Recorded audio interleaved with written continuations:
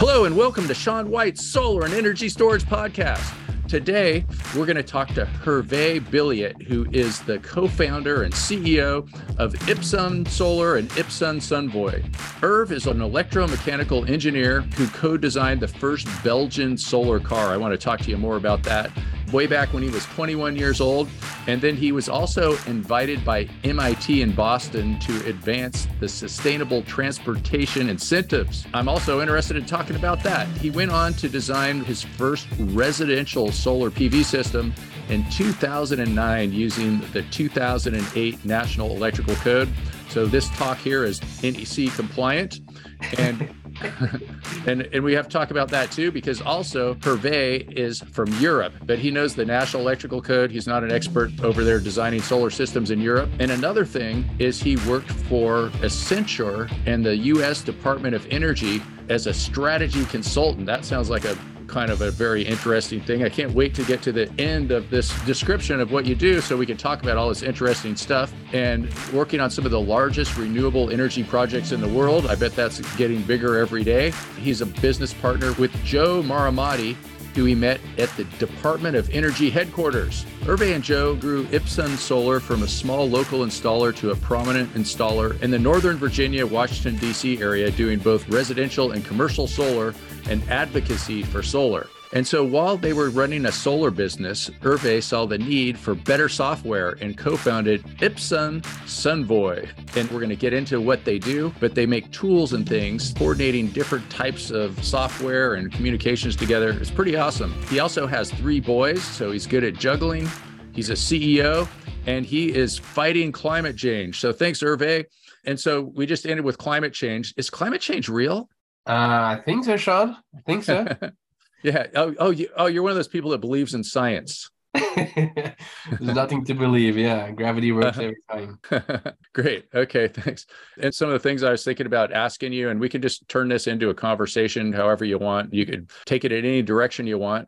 But some of the interesting things include the Department of Energy. So under which administration were you at the DOE? I started DOE in the Obama administration. But interestingly enough, the Loans Programs Office, that's where they receive a ton of fund to be disbursed to innovative and more advanced projects. So that actually got created during the previous presidency. Oh, okay. Yeah. And so the Loan Programs Office, I guess you must know Jigger Shah. He's in your area, and that's what he's doing. The loan. Yeah, he's the new director. Yeah. Yep. And so do you know Jigger? Yes, I do. Okay. That's some pretty awesome stuff. Are you still working with the DOE, or you're probably too busy being a CEO? Maybe two, but no, I'm not related in any way. But yeah, Jigger is now head of that department and doing phenomenal work, really bridging the gap between where banks can finance projects and deals and where the venture capitals and those like risk-taking capital come in, and you have a big gap. And so that's what that department is doing, staggering amounts of money going to those projects to making a difference. Fantastic. Awesome. So I'm wondering, how do you become a CEO? You need to wake up one day and say, I'm just going to do it and just get started. Just like for people to make the decision to go solar, those people, if they have a home, they need to wake up and say, and today's the day I'm going to finally reach out to a solar company and have them explain to me how it all works. And they need to start one day. Well, same there. You become a CEO just waking up one day. So like, I'm just totally going to do this. Awesome. Yeah. So sometimes, like, I have a small company, so I could call myself CEO and janitor, but I don't consider that like a real CEO managing, teams of people and stuff like that. And so let's talk a little bit about Sunvoy. What exactly does Sunvoy do? So as a solar installer, Ipsun Solar, we needed a better way to manage our own customers. So first, you're really, really small. And you said you're the CEO and the janitor, like, so was I. Like, I literally started in my basement. So during the day, I was selling solar, and then in the evenings, designing it and installing it later on. So as a solar company grew from just one customer to 2 to 3 to thousands, now we needed a better way to manage those customers. Another problem that we had was to have good sales. Like every salesperson, you can either spin your wheels, trying to talk to people into, hey, you should go solar. Or if you get referrals from your existing customers, they refer their friends and family, and those are the easiest ones to close. It's the nicest conversations to have, so everybody's happy. And that's the best way to run the business. So all those things, like I needed a way to manage my fleet and I needed a better way to get referrals, kind of led to like, I need a customer portal. Nothing earth-shattering here, but to have a branded customer portal, Ipsun Solar's color and name on it, that just didn't really exist in the solar industry. So we tried different things out, and at some point, like we just built it ourselves. And we started it. And then once we started, we knew from other solar CEOs and friends I'm in contact with that they would like that too. And so we've had the approach. If Ipsun Solar really needs something as an installer that just does not exist, the chance is that other solar CEOs need it too. So from the beginning, we were white label, means that you can put any other solar branded solar installer's name on it, and it would work just as well for them. So to answer your question, I know I took a long time there, but Sunvoy is a customer portal and solar fleet management software. Cool. And so I think a lot of people out there, that have little small solar companies and things like that would just be going like, well, what does that mean? And for looking at your website, I was kind of getting the idea that you're kind of taking a whole bunch of different things and throwing them together. Like you get maybe the monitoring from the inverter, and you had like the logos of things like Enphase and SolarEdge and Huawei and Salesforce and all these different companies.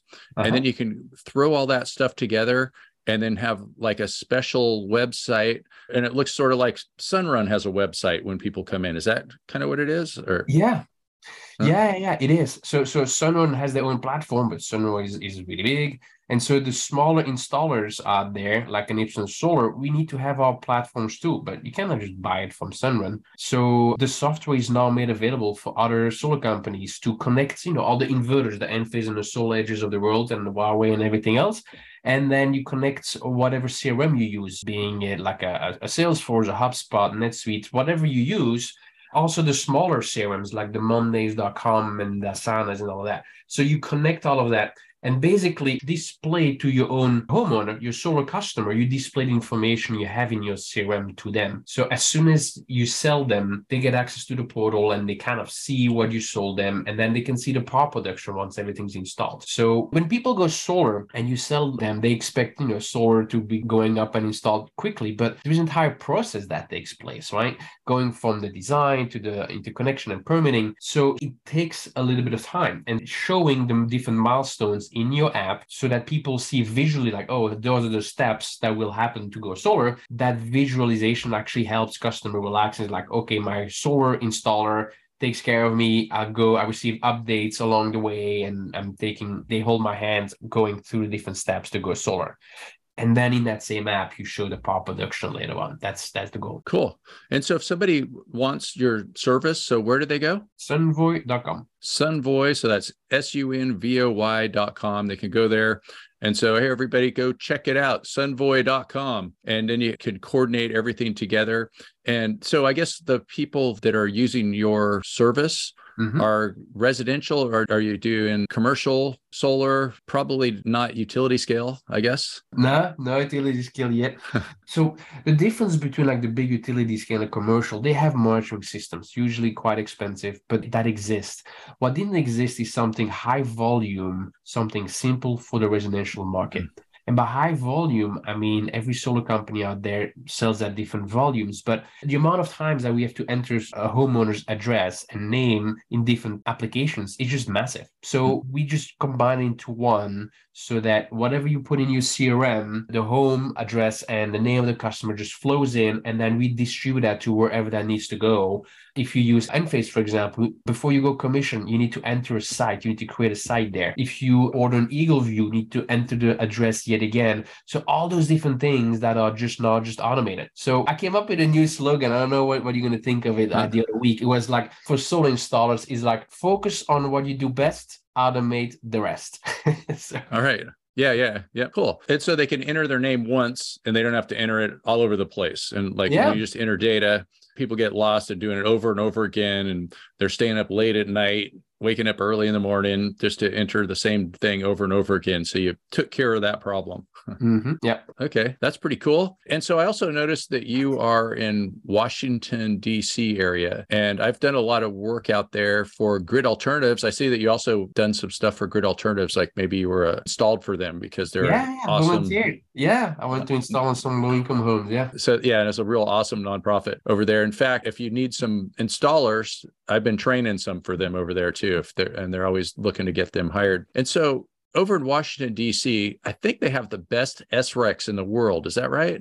I think so. Yeah. Yeah. Well, you traveled the world maybe more than me, but well, I think so. Yeah, I think they're best out of the country. And maybe next is, you got New Jersey and Massachusetts that are also really great. And then I don't think anything else is really that good.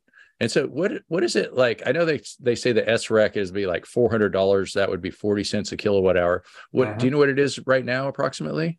Yeah, it's around, I think 400. Yeah, like 360, something like that. Yeah, something like that. I like to look at that when I'm teaching those grid alternative classes to get people excited. And that's awesome. And so people listening might not understand too much what an SREC is because it's only in a couple of markets, but the utility is required to pay a certain amount. And sometimes it's based on, like supply and demand a little bit, but they're required to pay a certain amount based on the megawatt hour, which is 1,000 kilowatt hours. So for every 1,000 kilowatt hours you make, the utility will give you, say, $400 for an SREC, solar renewable energy certificate. So it's pretty awesome. It's more than the electricity is worth. Oh, yeah. In a lot of cases. Yeah. Like I remember when they had SRECs in New Jersey I think they were up there $600, but that was a long time ago when PV was a lot more expensive. Mm-hmm. And people were saying, I will give you a barn. I will put solar on it. You can have the electricity. I just want the SRECs. Yeah. And so people, like all these farmers, were getting free barns. So no, it's very true. It's very true. Yeah. And so I just checked the price now. It's 410. So I haven't checked. 410. Awesome. 410. So yeah, 41 cents a kilowatt hour. That's great. And so it's such an exciting time and exciting place to be to watch those SRECs and jump into that market. And I guess the big limitation with the Washington, D.C. market is there's only so much space to put solar because it's just a small place, right? Yeah. So the SRECs may be very, very high, but you also have to know that a lot of the large national players all left the area. So they just don't want to do it anymore. So there's going to be a reason why they all left one after the other. Just if some listeners out there, so like, you know what? I always wanted to start a solar company. Now I'm going to start in DC. Just so you know, there are some reasons why a lot of people have left the market. So there's more to it than that. Oh, is there something that I don't know, I guess? It's just hard. It's very hard to do business in DC. Is it hard because... It's a variation of different stuff. One of them is a lot of old roofs that are flat, a lot of permitting, and just a lot of difficulties that some larger national players just couldn't fit, like the regular installation on asphalt shingle roofs. And in DC, that it's the majority is all flat roofs. So yeah, I mean, I think too, it's just not that big. There's just not that many available rooftops. But yeah, I love those SRECs, and I know that they're really good over there. And don't worry, we won't tell everybody to move in there and take all your business. No. I'm about to find climate change. The more people come here, they also save my planet. So I'll be totally fine with that. Okay. So let's see. Some other things that I saw is you were invited by MIT to do something. So what was that? That sounds pretty cool. Can you get them to invite me too? I can try. But so here's the story. Here's how it goes. So I designed the first Belgian solar car, and we started our own little nonprofit doing that. That's like an organization. And after 2 years, we built a car. We raced it in Australia. There was a race for solar cars over there every 2 years. And at the end, it's really a lot of university teams that compete. MIT having a lot of resources. It was before the financial crisis, 2008 and 9 or around that time. So they said, like, well, instead of all those universities competing with each other, why don't we just bring a few people from each university together in one place, so they all just write some white papers and kind of put like a first kind of layer, a first standard in place, so that other university teams that want to kind of get started, they can use that as a resource. They don't have to reinvent the wheel, so to speak. So they sent an email to a few people, and I couldn't believe it. At the time, I had a girlfriend in America, so it's like, whoa, my ticket to America. So Awesome. yeah, I jumped on it. Yeah, the solar car thing's very interesting. The question that I get a lot of times too is like, why don't they put solar on the electric car? And I always have to explain, why not to do that. Do you have a good explanation of why you don't go down there and buy an electric car with a couple of solar modules on it and, drive away and never have to charge or if it was that easy, it would already exist, right? Yeah. The way I explain is solar is a phenomenal, but you need a lot of space, you need a lot of area. You need to put a lot of solar panels together, form a lot of power. But a car is restricted in space, right? It's not huge. So the amount of energy you can produce, on a small surface is just small. Yeah. So put the solar on your house and the battery in the car. Yeah. Another thing, I've thought about like, what would be the price per watt to put solar on top of an electric vehicle? And it would probably be like $100 a watt or something like that. Whereas you could just do it for a lot less on your house and then you charge your car. And Exactly. then, it adds all this weight, slows you down, put it on the house. And then when you're driving down the road, it's not like you're going to be able to tilt your car into the sun. Maybe you could, some nice hydraulics there. I was looking at the car that you guys made. I guess I looked for it. It was like solarteam.be. Is that the right website there? Yeah. And so I was checking it out. And one of them too, that was really cool. It looked like an outrigger canoe. So it had like all the solar on one side. And then there was like this little bubble thing on the right where obviously the driver was. And so I thought that was kind of interesting how you did it. So it was like asymmetrical. Then I was wondering, I was looking at that and I was like, I wonder if they did that because the race, if there was in Australia, maybe then where the sun is going to be to the north, maybe they were going from the east to the west, and then that way the driver wouldn't shade the solar. But then I looked at the map and then I saw that it looks more like they were going from the north to the south. So is that not for shading at all, the reason that they put it to one side? Those cars are really built for specific race.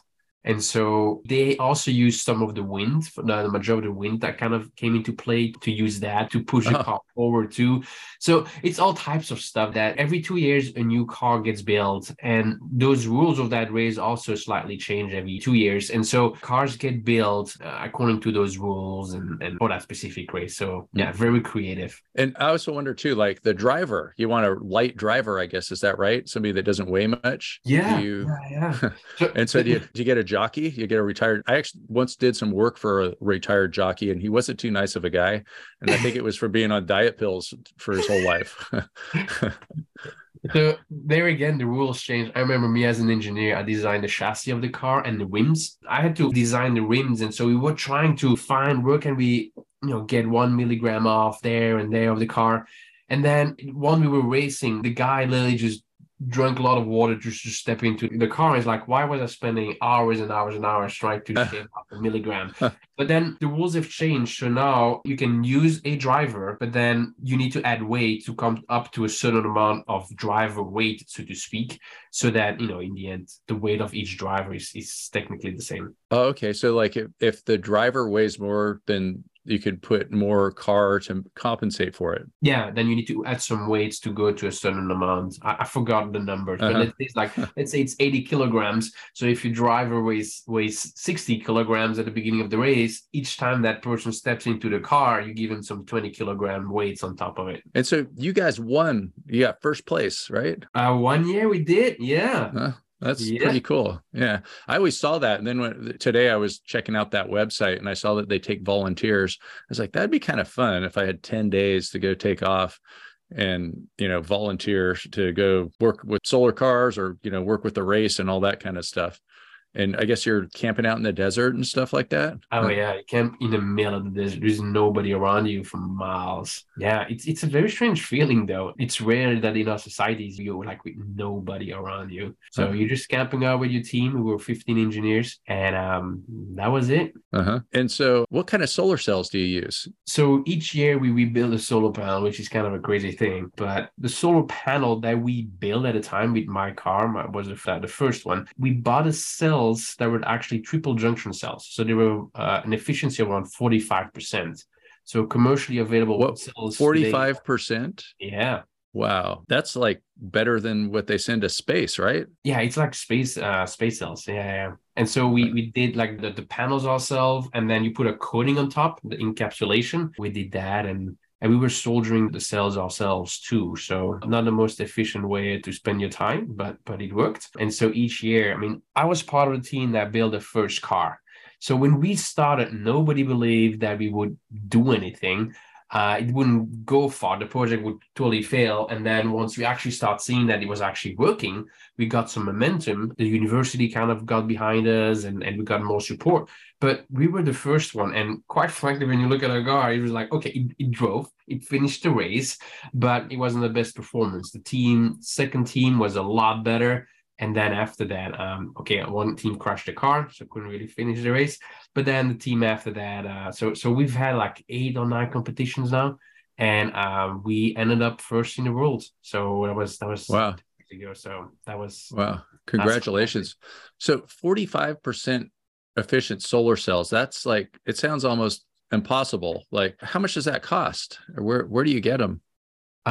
We spent about $500,000 on building that solar array. So we bought the cells. They came in. We had a manufacturer, also Umicore at the time, that was creating those high efficiency cells, and then we did the encapsulation. It was quite some work actually. So is it like gallium arsenide? Mm-hmm. Yeah. That's that brown stuff on the space station. And I bet you at 45% efficient, that's better than the space station, probably. Really? I think, yeah. I think, like, have you ever looked at the Spectra Lab website? No. I always check that out, and they get up to like 40%. And it's a Boeing company. And then you need to have like security clearance or something like that to get a price or to talk to them. Like, I tried to talk to them, and they're just like, leave us alone. You need to have security clearance. And so you spent $500,000, and do you know the price per watt? Actually, I don't remember the numbers. I mean, it's now like a good 20 years ago. So that project gets old. And maybe I'm wrong with the numbers. Maybe it was 40%, not 45. So I need to check on those numbers again. Yeah, that's pretty awesome. That's a pretty efficient car, pretty efficient solar cell. Yeah. So to put it on your house, I'm sure it would cost a lot more than the house, for those people out there that are waiting to get more efficient solar. And so let's see some other things I was just going to ask you about. You're an electrician too? On paper, yes. Yeah. Sort of like me. Like, I have an electrical contractor's license in California. We don't have master electricians here. And it's like, yeah, I have it on paper too. And so, like, yeah, I took the test and all that kind of stuff, but I'm not out there twisting wire nuts every day, but there's a lot of good people out there that are. And do you find it difficult in these times to find people to do work, like electricians and things like that? Like, it seems to me like, I mean, it's different in different areas, of course. And I'm in the Bay Area in California, and it's like everything's really expensive because there's just like a labor shortage pretty much, which is, you could look at it one way as a labor shortage. It sounds bad, or you could call it low unemployment, which sounds good, but then it's hard to get people. It's like the people that don't have a job really aren't working at it. Yeah, no, maybe people don't realize that, but there is a big shortage of. There's not enough electricians to go wire everything that we need to get it all powered, right? We just spoke about like the car and how it's not smart to put like the solar panels on the car. Might as well put the solar panels on your home and charge your car, which is a technology that already exists. But you're right, there's just not enough electricians to go wire it all up. And the way we do it here is we hire people without experience. So they're still very young, and we train them onto the roof. They work themselves up the ladder, so to speak, quite literally. And then after they've installed on the roof, they come down the ladder, and then they do more of the electrical. So the entire path that people kind of go through. And then after electricians, you can get like a job in the office too, become a project manager. There was a person that after that became a manager of all the crews, and that person now is a salesperson. So has literally like did every possible job at Ipsun Solar, and just learned first day on the job was just like they're installing with the guys. So there are a lot of training possibilities with solar companies. It's just for electricians too. Just finding the right people that are willing to learn, and it is hard work. It's not easy, but it's. I think it's a beautiful job. I feel like when I'm writing, the few times I'm writing, just like you, I'm an electrician mainly on paper, but I go install with my guys. I try to go a few times a year. I really enjoy the job. It's really nice. So yeah, it's got the best views out there. Like you're up on top of the top floor. Can't get better than that. And every day, yeah. And so also I see that you're on the board of the Chesapeake Solar and Storage Association. Yes, I've been on the board for 1 week. Oh, great. Congratulations. Thank you. And I'm on the board of NorCal Solar. It's an ACES chapter. And I was wondering, is Chesapeake Solar and Storage Association an ACES chapter? Or I don't know what an ACES and that's American Solar Energy Society. Maybe they aren't. I remember one time about 15 years ago, I was out and I did a speech for it was like an ACES chapter that had Chesapeake in its name. And so I was wondering if maybe it was the same organization. I remember it was at a yacht club. It was kind of a long time ago. No, things have changed. Our association was called MDVCA, so it's a SIA association. And about a year ago-ish, they changed it to CHESA. So if it's a long time ago, we didn't have a name. CHESA, the name has changed about a year ago. And then where do you meet? In DC or Virginia or? I don't know yet. I've not been to a board meeting. I just got elected last week, so all right. I guess it's all virtual now, but I didn't ask.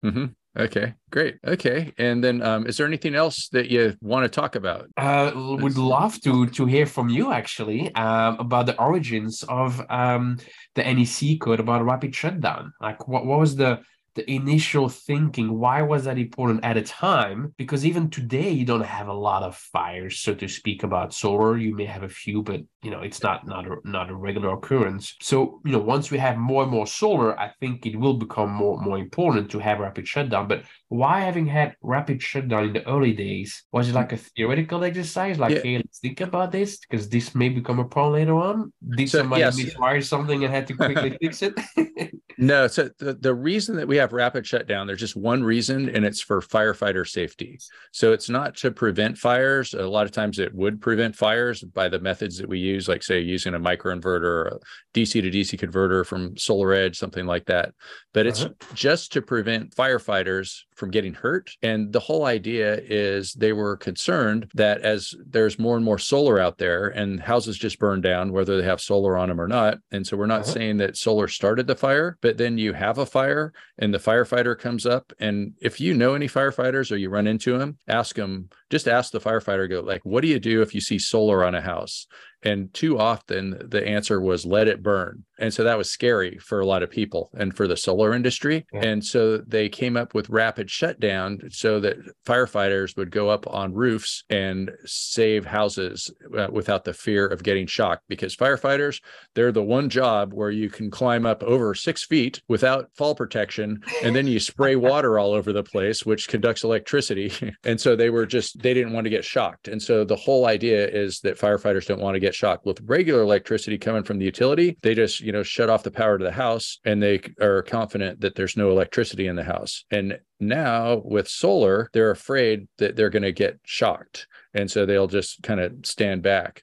But with rapid shutdown, they see the rapid shutdown sign and they're like, this house has a rapid shutdown. So they initiate rapid shutdown, and then they can go and be confident that the solar system's not going to hurt them. Some of them are still a little bit afraid. And we were also concerned too that there was going to be insurance rates that were going to go up and things like that. That was going to make solar more expensive. And so hopefully rapid shutdown fixed that problem. One example of that too is I was on my way to Solar Power International. I was living in the mountains of California at the time, and that was, I guess that was in the later part, or not too much later, but it was at the end of the summer of 2014. That's the year my 8-year-old was born. And me and my friend went up to climb Mount Whitney, and then we came down and we heard that there was a fire at home, or we heard there was one that was like far away, and then everybody was evacuated. It just like the wind kicked up, it burned 50 square miles.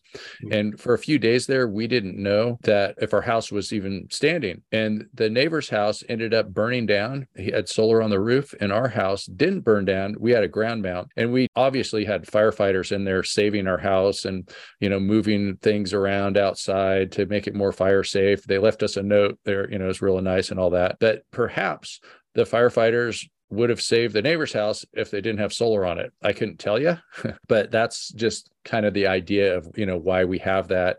And also in the United States too, there's a lot of things that are made out of wood. Whereas in a lot of other countries, they already cut down those trees 1,000 years ago. And so rapid shutdown first was in the 2014 National Electrical Code. And that wasn't where they did a lot of this module level stuff. It was array level shutdown. And then in the 2017 National Electrical Code, they had a little clause that they said in 2019, by January 2019, you have to be inside of the array. You have to have rapid shutdown. And that's the way that it is until now. There's also a special listing, UL 3741, that I did a podcast on, where a company can get something listed to UL 3741. And there is this new system that doesn't reduce the voltage in the array. It's a little bit controversial. And that is SMA got together with Iron Ridge and another racking company. And then a lot of you have to use a certain kind of zip tie and a array tray. And it's a little bit controversial because on a commercial roof now you can have up to 1,000 volts on the roof. But I know that you're from Europe too. And then the Europeans laugh at us Americans and go like, you Americans are so silly. And the other thing too, like probably the best argument that I've heard against rapid shutdown too, is we end up putting electronics under the modules, and then we get solar installers that have to go up there and replace them. Like say, oh, microinverter broke, you got to go up there and replace it. And so if somebody's going to replace a microinverter, is it more work to install fall protection or just to replace the microinverter? And so a lot of people are going to be replacing them whether they're supposed to or not without fall protection, because it's, in a way, it's just like, it is dangerous to a point to even install fall protection. And so that's the danger, is not to the firefighters now, but to the people that are fixing these, the electronics up there. And as far as the solution, what the solution is, I don't really consider that my job, figuring out the solution, but I like to just go out there and pose every side of the issue. And so I'm not going to say that, this is a great way or that's a great way, or we should or we shouldn't have rapid shutdown. I'll leave that up to people like firefighters and stuff like that. But the firefighters, actually, some of them were wanting to just have microinverters only, because microinverters do the anti-islanding and all that stuff. And so I guess I answered your question. Yeah. No, that's fantastic. Yeah. And I changed my mind about like the need for it. Like my mother in Europe went solar after me begging her to go solar for, I don't know, nearly my entire life. And I told her like, just use string inverter. That's what most people in Europe do. So just use string inverter there. So an SMA got installed. An installer, I didn't know the company, not the guy, but anyway, my mom decided to work with them. And my mom called me one day that there's a fire. It's like, oh. So here's what happened. Son hits those solar panels with a string inverter. It creates DC power. And then there was a bad connection, kind of like a line side tap somewhere. But it was cardboard really close by. So it started arcing and the cardboard caught fire, and the fire got created. But because it's DC power, so you have like a circle loop. You go from the solar panel being energized by the sun, creating power, going down the wire. You have an arc, so it goes to the next wire and goes back to the solar panel. And you have a closed loop. There is no way to stop that. So you can turn your inverter off if you want, you disconnect if you want, but it's not part of that little loop of solar panel, arc, and going back. So that loop just will keep going. And so I asked my mom, how did you turn the DC power off? Like, it's a closed loop. Apparently she just janked it. So that's what happened, is like the DC wires kind of crossed each other a little bit and sparked. Yeah. That's crazy. Is her house very flammable, or like is it made out of wood, or? No, it was built, I think, in the 1200s, something like that. So, it's probably seen plenty, like 100 fires. Yeah, it was part of a castle, and the size of the wall is like, you can stretch your arm and it's larger than that. So a very large wall. Needless to say, cell phone reception is pretty bad inside that house. So your mom lives in a castle. Are you a prince? You didn't tell me. No, it was a part of a castle at some point. So I'm not a prince, not living in a castle. Well, that's right. I'm glad your mom's okay, and nothing burned down over there. I like to go out there. I'm probably going to be over at Solar in Germany. I'm planning on it. I'm on the committee that judge for the outstanding projects for the Solar Awards. And really? And actually, I shouldn't say Intersolar. They changed the name, they're to include more things. I think they call it 3E now or something like that. Missed that memo. No, so we're Yeah. going to be with Sunvoy with the software. We already have European customers, and so we're going to be in Germany too this Oh, summer. great. I'll see you there. Yeah.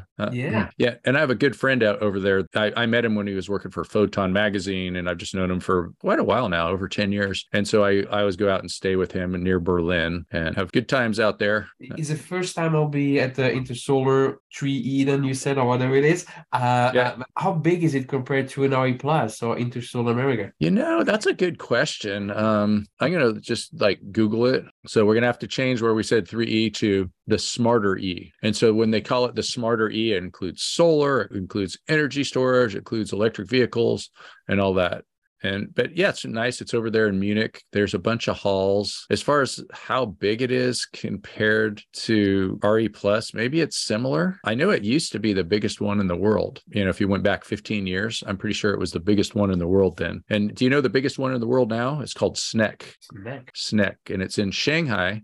And I was planning on going until just yesterday, somebody told me that my 10-year China visa won't work right now, probably because of the problems with the US and China, and I have to renew it, something like that. So, but I'm good friends with a person that actually, there's an owner of it. So this woman owns this big conference, and it's got these 17 halls. It's probably much bigger than all the solar conferences in the world combined. Oh, wow. Yeah, China size, massive. Yeah, it's just this one conference. And I can remember being out there I don't know, probably 12, 13, 14 years ago and going to different solar shows in China. It was there was a different show every day. And this friend of mine, we went to a few of them, and it was just every day there was a different conference, and they're we need speakers, and they were all competing against each other. And obviously my friend won the game, and she has the biggest solar show. So, and so I'm going to try to go out there. That's a pretty good one, or, just to see how huge something could be. But I guess for your business, since you're primarily focusing on residential, I don't think you're going to find a lot of customers at the one in China. You might, just with all the networking and stuff, you might run into somebody that's your customer in America. Or, I was going to ask you too, that was another question, is you're working with all these companies, and so you have to enter their name, and it goes into all the software for all these different companies. Is that difficult to deal with the companies? You call up a company and you go oh, I want to work with you, and so my software will work with yours. Sometimes do they give you a hard time, or? Oh yeah. It's, you go from people that are very oh yeah, fantastic, let me know what you need, and they are just brand new at this, and they are open to hearing what we need, and they accommodate us, to the company that says we don't care, we don't want to deal with this, don't talk to me anymore, and everything in between. Yeah, absolutely. Yeah, probably are well, let me talk to these 3 attorneys and I'll get back to you.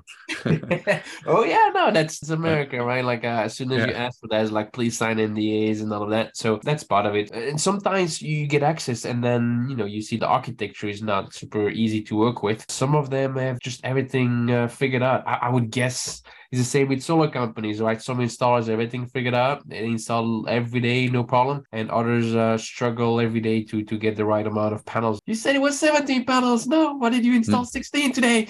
So it's the same with those manufacturers too. Some of them have open APIs that work perfectly great, monitored, and everything's fine, and others, for them, it's not a priority, and the monitoring is not quite there. So yeah. And another thing that I was thinking too is I'm pretty excited about the future of energy management systems, also called power control systems in the 2020 NEC, but they switched it to energy management systems in the 2023 NEC, and bidirectional electric vehicle charging. And so how you can use electronics and CTs to monitor the current and control the current. And you could take a 100 amp service and hook up 500 amps of inverters to it if you wanted to, as long as you can control all that. And that's okay with the National Electrical Code, but there's not really any equipment out there yet, or they're just making it, just coming out with it. There's, some other companies that Span that are trying to jump into that space. And so that would be a pretty cool spot for you to jump into, to, get in on that and be able to show the monitoring for all these different devices. But, like I said, they haven't made it yet, but I'm sure that's probably something that you're looking into. Yeah, more than looking into. Actually, March 21st, we actually launched an integration with an Emporia. So Emporia creates those monitoring platforms platform where you can actually add CTs to an existing service panel. So right now, all customers of Sunvoy can install that hardware, and you offer then your homeowner, you offer them circuit level monitoring just on top of their solar production. So they can see all that in the app. So we finished integration. It's beautiful. We haven't even shown it to Emporia yet. So can you spell that again? What was the name of the company? Emporia, EMPORIA.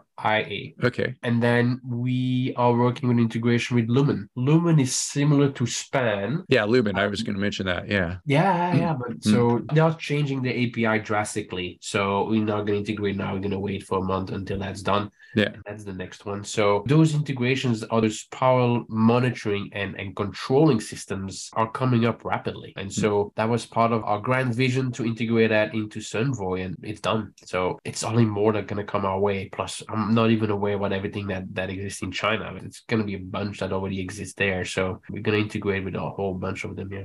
Great. So let's see. Is it a good time to finish it off, or do we got anything else? No, I mean, I can keep talking about solar all day long. No, I think it's fantastic. Love this. Yeah, and we could always do this again too. Whatever you want. Can I take you up on that? I mean, you have such a wealth of information and knowledge and experience. I'd love to ask you more questions, actually. So maybe we do the next podcast is interview the podcaster. So what about that's fine. Yeah. Sometimes people ask me to be on their podcast, and I say, as long as I could post it. And then, because I'm like so busy, it's kind of hard to keep up doing podcasts. I was like trying to do it once a week for a while. And then now actually I have a couple that are backed up. So I have like some extra time. And another thing that's kind of funny is right about the same time that you guys asked me to do this interview, another company approached me. It's like for some thin film manufacturer. And it was like some PR firm that they found me. So I'm going to do another one tomorrow. So it's like CEO week. Can I also just thank you, Sean, for everything you've done for the solar industry? I don't think enough people thank you. You've been such instrumental with NABCEP, all the training that you provided, people that you provide, even like grid alternatives, they get jobs out of what you teach. So thank you for all those years and hours of training and for the solar industry. So thank you. Oh, wow. Thanks so much. Thanks for that. So I guess I'll just about ready to sign off. Let's see. Oh yeah, one more thing. So how do people find you or see what you're up to? What kind of information would you like to give out? Maybe just the general website. It's sunvoy.com, sunvoy.com. Follow us on LinkedIn, or Ipsun Solar. That's a solar company. Although that's very, very local. That's just if you live in the DC area. But yeah, Sunvoy is sunvoy.com, the website. And you said LinkedIn to find you? Mm-hmm. Yep. How do they find you on LinkedIn?